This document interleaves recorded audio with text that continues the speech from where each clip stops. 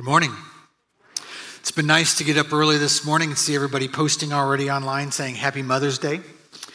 And I haven't posted anything on Facebook, but I'm going to do something I don't normally do. You don't know this, but every Sunday, almost every Sunday without a miss, my mother watches from Rochester, Minnesota, and joins us online. And so on the count of three, would you all with me say Happy Mother's Day to my mom? Can you do that? Her name's Carly. You don't have to say Carly. We're just going to say Happy Mother's Day, okay? So 1, 2, 3. Happy Mother's Day, Mom. Okay, thank you. The internet is blowing up in Rochester right now. My mom is, Mama Schaff is now trending. Hashtag Mama Schaff. So anyway. Oh, she's so faithful. Hey, we've got a message to preach. So let's grab our Bibles and let's open to Romans chapter 5, if we will, today.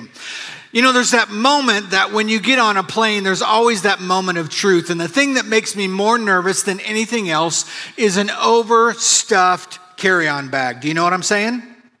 Oftentimes you'll see that person coming in and they can't get it around the aisle and they're having a hard time navigating it. And then the moment of truth comes. The handle goes down, they grab, and with all their might, they look like they're going to power lift. You know what I'm saying?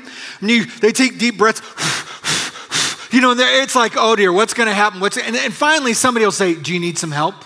Do you need some help? Yeah. And then they strain as they lift this Ark of the Covenant, the presence of God, everything in all of its weight, into a compartment area that is not intended to allow something so stuffed and overwhelming into that spot. You know, the easiest part is actually getting it in. You know what I'm saying? Because at the end of the flight, once everything's jostled, once everything's shifted, there's that moment that you have to remove it from its bin. No joke. The other day, I was flying back from a trip with my wife, and this person goes to grab their carry-on, and we knew they had a lot of trouble getting it in. And as they pulled it out by themselves with no help, it slipped from her hands and it hit them in the back of the head. And the whole plane just like stopped, you know, like to see. And this person just said, sorry, you know? And I'm just like, oh man, that's a bad day right there. That's a bad day right there. Honestly, I think that our carry-on bag reminds us, we've done a picture every week. Our first week we talked about, in this journey of life, we have stuff that needs to be sorted out and cleaned. We all have baggage, but we're not our baggage. But we all need to handle our baggage and take care of it. Last week, we talked about the load that we have, and it's a team lift. We need to be able to take our load and share it with others and take on the load of others so that we appropriately carry the life that we've been given by God and by others. And so if we all have baggage, the truth of the matter is there is probably an appropriate load for us to travel with. There's probably an appropriate load that says, I'm still working on some things. An appropriate load that says, hey, this is not handling me more than I'm handling it. But the truth of the matter is, I'm in process with God and with others. And so when it comes to our carry-on baggage, I want us all to understand that we all have an appropriate load to carry on this journey. It's when we overstuff it, overpack it, try and get as much as we can and don't sort through it, that it becomes more of the burden than it should be. And if you were to describe us, even as Christians, I think we would have to admit this phrase, that we are maxed out people. Our time, our relational bandwidth of how we connect with people, financially, our job, our families, we are maxed out people. And for whatever reason, we determine that the best way to handle a maxed out life is to max it out even more. Push harder, move faster, just bury our head and let's get through it. Unfortunately, as Christians, sometimes we promote this myth. A truth that's been given to us about how God won't give us any more temptation that we can handle, that God will actually give us a way to escape, has morphed into this conversation about this myth, that God won't give us any more than we can handle. Temptation and life are two different things. God always gives us enough that we can overcome temptation, but God will always allow things in our lives that are more than we can carry. Why? Because God's heart is that you would depend on God.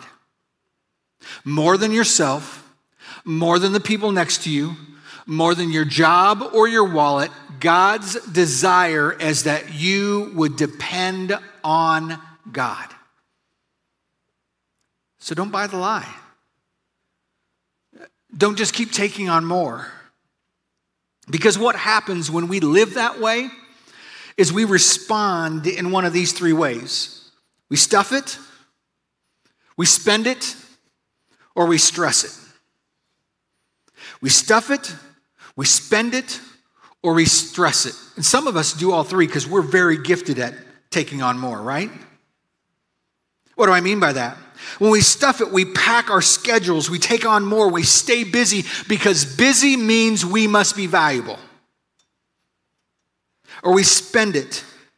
We buy moments and we miss what is eternal. We try to acquire things to kind of appease the tension in our life. Or we spend our time with people and just give it, and we invest in nothing of what God wants for us. Or we stress it. We worry. We fret. We take the pressure that we have on our lives and we let it make our internal lives shredded with the shrapnel of emotional baggage. Welcome to Mother's Day version of Handle with Care, Week 3. I want to encourage you, if you've not been a part of this series, I would encourage you to go back to Week 1. Eric does a masterful message that really set us up to be able to walk through this conversation. And we've been trying to not only sort our laundry, but carry what's most appropriate for us so that God would be glorified and we would be healthy mentally and emotionally. Now, a few disclaimers we've tried to make along the way. You need to understand, I am not, and none of my team is a licensed professional counselor. But as pastors, we do believe that Scripture speaks to these kind of concerns and these kind of issues. And we know at the heart of it that ultimately the Lordship of Christ is the best anchor for us to hold on to in the difficulties of life. And we recognize that everyone has baggage and that this should be a safe place where we recognize that we all have baggage. But we do not label each other by our baggage. Our identity is not built on our baggage. We need to normalize the conversation of a need for mental and emotional health. But as people of God, we cannot romanticize it. I mean, we do not wear it as a badge, but we recognize it for what it is and place our identity firmly into our relationship with Christ and who He has created the community of faith to be. That's what our life is about. And so Romans chapter 5, verses 1 through 5 is where we have been camping to help unpack this idea of who we are.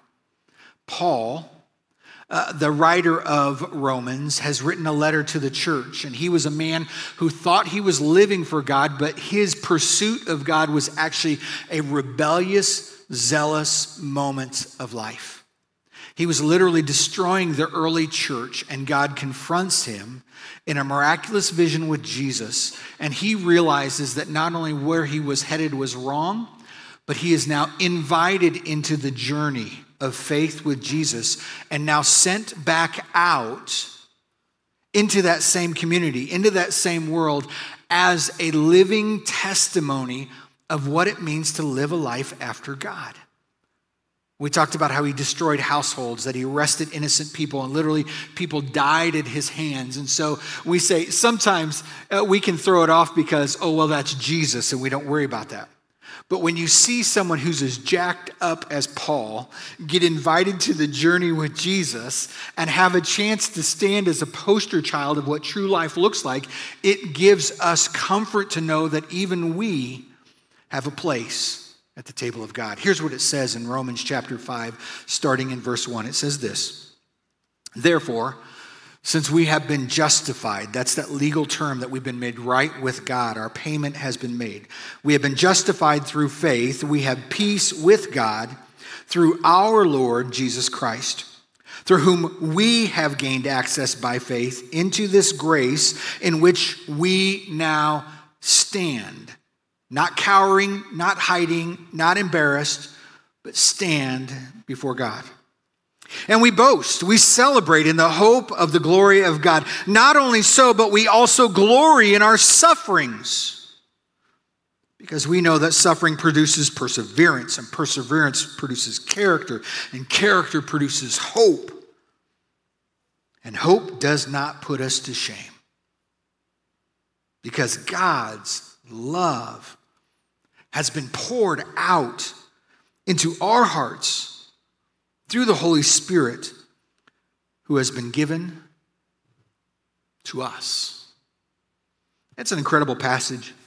It's been such a privilege for the last 3 weeks to unpack it from some different angles, to see it in its holistic perspective. But we need to be reminded about where we've been, that while we have this baggage, it is the work of Jesus. We have been justified, meaning we have been made right.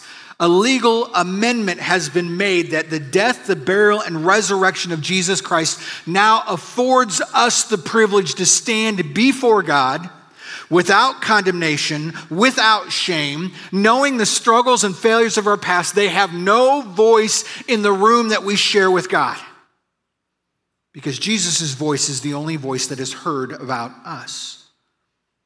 And so because of that justification, now we begin to realize that the journey of our life, that even the hard things of our life have a purpose. There is a process by which we are now being transformed and shaped into the likeness of Jesus. Because this perseverance is building in us a character, not of our own, but from God. And that character now gives us a hope, not in the temporary circumstances or relationships around us, but in the trust that we have because of who God is and what God has done on our behalf. We find ourselves in a world where sometimes that gets forgotten. Truth of the matter is, sometimes we don't recognize the burden that we once carried or are carrying.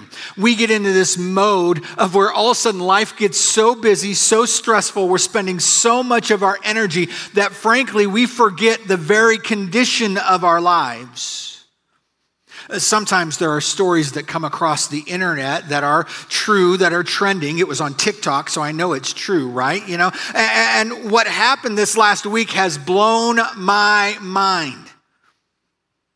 A woman who was 29 weeks pregnant was flying from Salt Lake City to Honolulu, Hawaii. Some of you are shaking your head. You know what happened. The article says this: I had no clue I was pregnant. This guy just showed up on me. 30,000 feet in the air on a flight to Hawaii, something changed inside of her. Can we say that? The beautiful picture is that a doctor and 3 NICU nurses were on the plane, a flight from Delta, and they delivered the baby safely. What has that got to do with this? Some of us don't recognize the condition we're in or what's happening in our lives. We are so busy and so stressed. And while you may not have a baby at 30,000 feet after 29 weeks of carrying a child, you have other parts of your life that have begun to show up and you didn't expect it to show up the way it did. Certain areas are out of control. Certain areas of your life are being exposed. You're wrestling with how to manage your life once again because your hopes, dreams, and desires may be deteriorating from what you thought you should be able to create and do. And I wonder if God wants to deliver in you a new life, a new walk, a new direction. When we look into this passage, we realize that our personal weight before God was so much more than we could carry, but God made a way through his Son. And we recognize that it's all the work of God that allows us to be the people that we are. But God gave everything of himself invites us into a journey when we know that we have maxed out our journey. The writer goes on after in Romans 5, he continues on and he talks about how Jesus gave his life and said, the heart of God is this. Christ laid down his life. Most of us wouldn't give our lives for a good person. Very, very, very seldom would any of us even really give for someone like us. Meaning we were enemies against God. And yet, at just the right time, Christ died for us. We're reminded that this brokenness of our lives, we had a check that we could not cash on our own. It was a gift from God. And so our lives need to begin to be reinvested, reevaluated, look back into how God's working in our moments. When I was in college, I understood what it was like to write a cash that you couldn't check. There was a grocery store just down the way from the school that I grew up in, and most of us would walk down there, and back in the day before debit cards were really something to be used, we would take our checkbook with us and we would write it. Some of you are like, was his life even in color back then? Was it black? I know, I'm old. We'd walk to this gas station and, oftentimes we'd buy something priority like a pop, a Coke, and a candy bar. And young college students were notorious for writing checks and not balancing their bank account and bouncing a check for a $1.50 purchase. You know what I'm saying? Some of us have become grown adults that can't balance our checkbook still, right? And we're trying to cash checks that we can't cash. The beautiful gift of Jesus is that he's given us everything, and what we could not make on our own, what we could not do on our own, God has covered and cared for with us. Recently, another article was out this week from CNN about a 4-year-old boy named Noah. Have you read this one? Noah has 2 passionate loves in his life: SpongeBob SquarePants and popsicles. And so he decided to get into his mother's account on Amazon. He ordered 51 boxes worth of SpongeBob SquarePants popsicles. And so suddenly, at his mother's house, the Amazon truck pulls up with 51 frozen boxes that need to immediately go into a freezer because he has bought 51 boxes of SpongeBob SquarePants popsicles. Mom said, I should have known something. He just kept saying 51 all day. 51. In case you're wondering what that costs, $2,619 worth of SpongeBob SquarePants popsicles. That 4-year-old boy made an order for something that he cannot pay for. The grace of that mother covered that son that day. And I think sometimes we look at this as parents and we just go, I get that. My kid's going to make mistakes. My kid's going to fail. My kid's going to do things wrong. But then when we look at our relationship with God, we say, but not us. When my Heavenly Father looks at me, he's just upset. He's angry.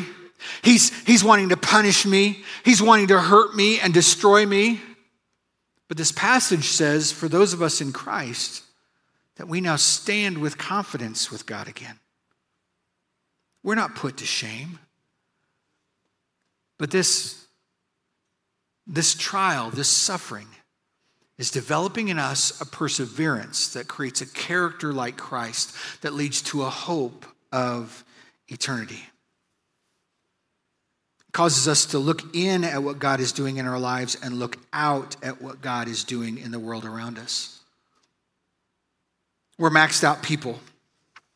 And many of us even today are the kind of people that are maxed out emotionally, psychologically, to the debt and the weight of our lives. We've been there, done that. We've bought the t-shirt. Keeping up with the Joneses has not brought us the life that we wanted. We maxed out our life so quickly that it has become just a messed up life. And so maybe we want to pause today. We recognize that what we do is we stuff it, we spend it, we stress it. We stuff it and pack our schedules more and more and more. We spend it by just giving away our life to things that don't matter in the moment to miss out on what is eternal. And we stress it, we take on till we are consumed. And what happens? When we stuff it, we have no space for God to move in our lives. When we spend it, we have nothing to give of ourselves to God or the people around us. And when we stress it, we are out of control with no control. And what we want to do is throw our hands up and quit. So what should our perspective be as we begin to reevaluate? I'm going to share some passages with you, and these are not quick spiritual bumper stickers just put on the back of your car and fix it, but they are things that we need to wrestle with when we look at our lives and how we're pursuing God in the midst of moments like these. The first passage I want us to look at is actually 1 Peter chapter 5.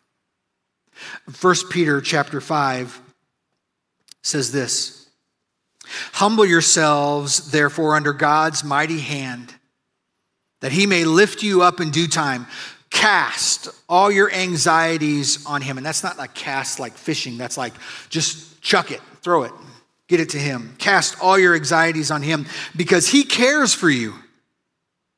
Be alert and of sober mind. Your enemy, the devil, prowls around like a roaring lion looking for someone to destroy. Resist him. Stand firm in the faith, because you know that the family of believers throughout the world is going through the same kind of sufferings. I love this passage, because what the writer is trying to say is you're not the only one who struggles. Everyone, even believers in Jesus, struggle with the life that they've been given. But he's also writing this to a group of Christians that are enduring sufferings, literally persecution, for living out their faith. And so it's kind of a gut check. Is the struggle you're going through a struggle for your walk with Jesus? That's the first gut check. It's not that your struggle doesn't count, but let's understand, some of us, most of us, live in a context of great freedom and privilege and opportunity. We cannot forget that.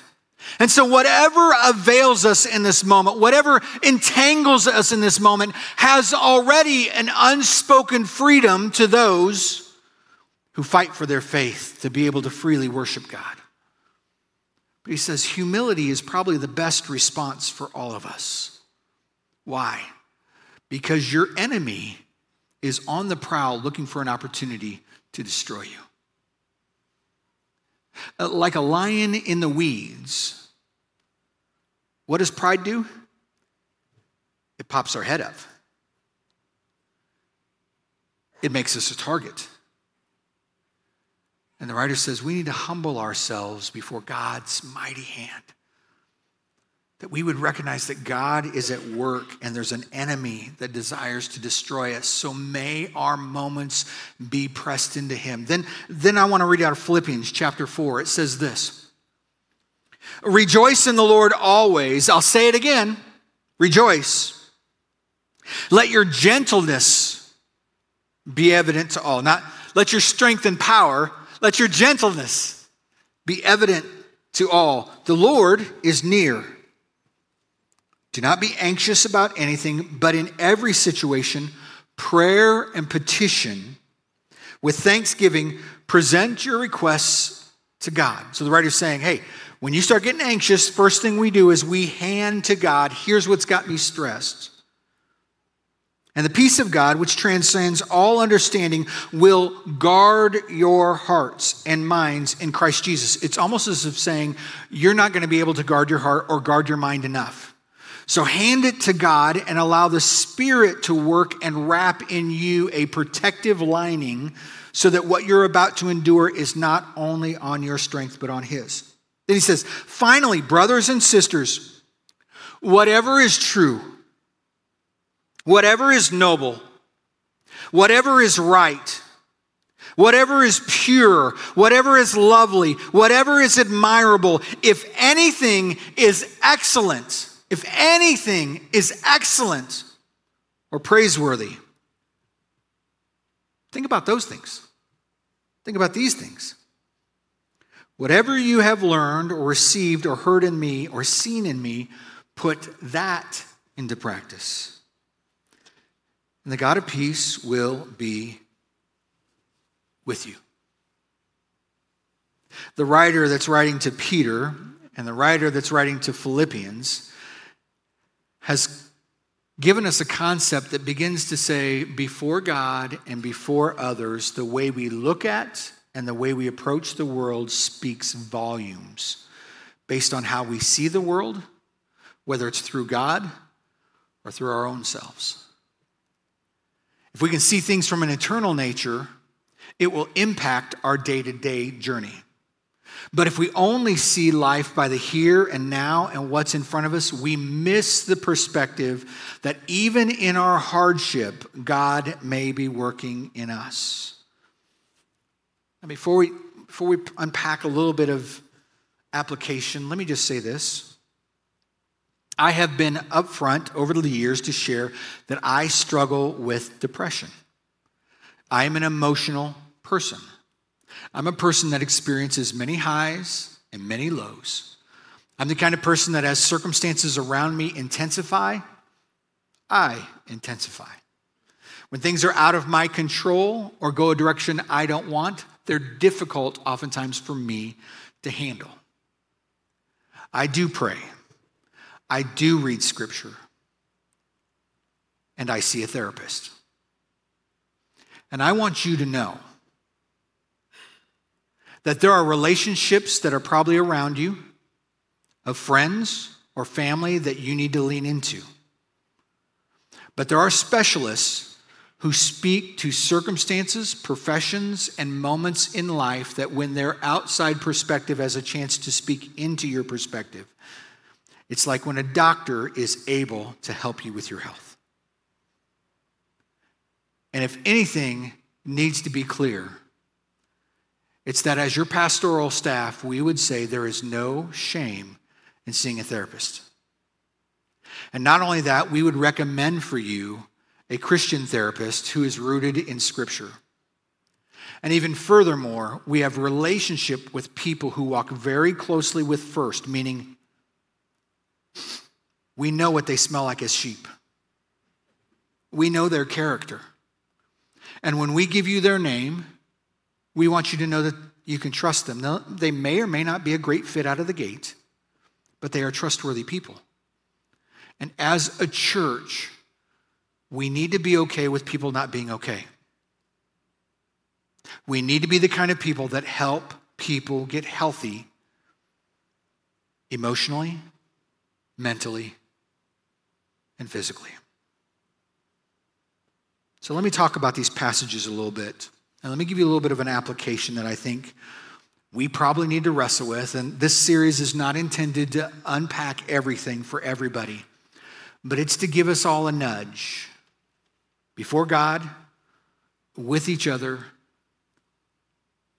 and personally about what we may need to change. When I look at our need for emotional health and for our need to walk with God and with others in a healthy way, I realize that first and foremost, subtraction is often the best solution. Subtraction is often the best solution. I'm just going to tell you straight up today, there are probably some things you need to get rid of. There are probably some things that you need to cut out. There are some things that you probably need to stop doing. Why? Because in our maxed out life, we are responding in ways that just is not producing the life that we long for.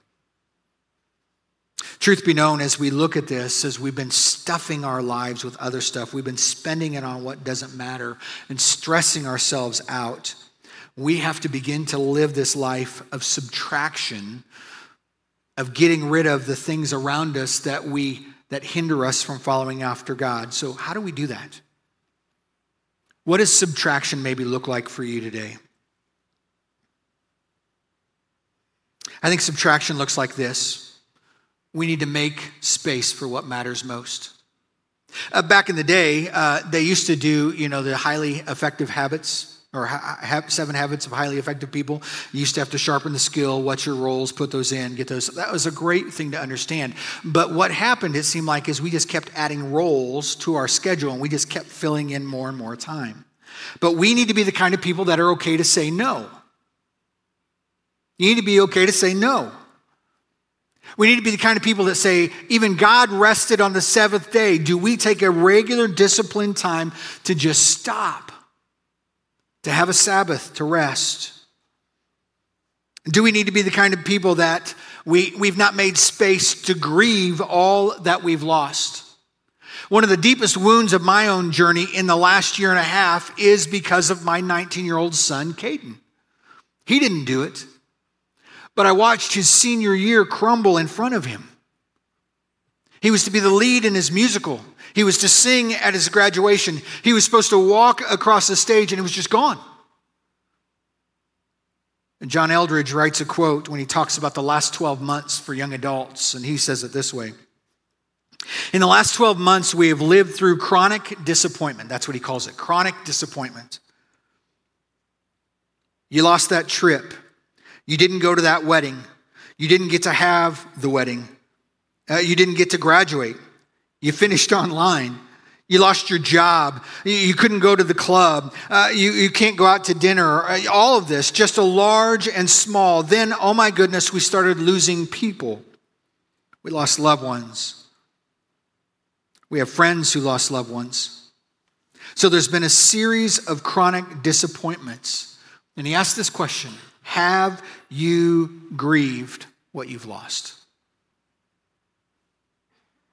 Have we taken time to grieve? Have we given space to grieve? We need to make space for what matters most. Second of all, we need to surrender our lives so that we can trust and obey. Some of us are in a fight right now with God. It's no easy way to put it, and we need to put down our fists. We need to allow God to work in this moment with us, and that means we trust God and we obey God. Do you have space for what matters? Can you take time to pause in front of God? As mothers, we get this from the very beginning of becoming a mom. We are accommodating someone else. Every moment, every circumstance, every experience, we accommodate others. Can we in this moment, can we pause and not allow the enemy to deter us or distract us, but can we begin to embrace some disciplines that point us back to God? Prayer, scripture reading, being engaged with the body of Christ regularly, whether in person or online, getting in a group so that we can carry one another's burdens, help each other carry appropriate loads. And last of all, what we need to subtract, we need to begin to follow God when everything else fails. We don't need to turn to our wallet. We don't need to turn to our job. We need to cut those kind of things out so that we can follow God when everything else fails. When we focus on God, we begin to depend on God. When we trust God, we begin to experience growth with God. And when we begin to grow with God, peace begins to take over our lives. What do you need to subtract today? What does it need to pause and look deeply into the heart of your hearts and say, this needs to be cut out? Whether it's a habit, whether it's a relationship, whether it's a circumstance, what is it we need to subtract from our lives? Let's move to our time of response.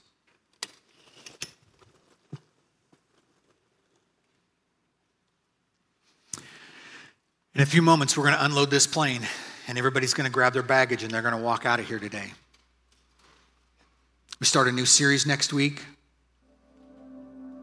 And so today's maybe the best day for you to look at your baggage and just say, what do I need to offload right now?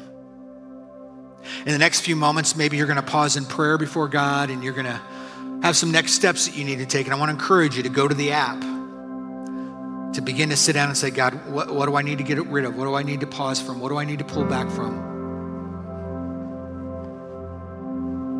We don't need to take on more. We don't need to spend more. We don't need to stress more. God's given all that we need to all that we have. We probably need to subtract some things so that ultimately our dependency is seen in him. If you have a relationship with Jesus Christ, I want to encourage you to grab the emblems, the bread and the juice. Every week we pause for a time of communion, and it's a reflection of what Jesus gave for us. And Jesus subtracted himself so that we might have life. On the night that Jesus was betrayed, he said, "This is my body broken for you. Take and eat." And in the same way, he took the wine and he said, "This is my blood poured out for you. Take and drink."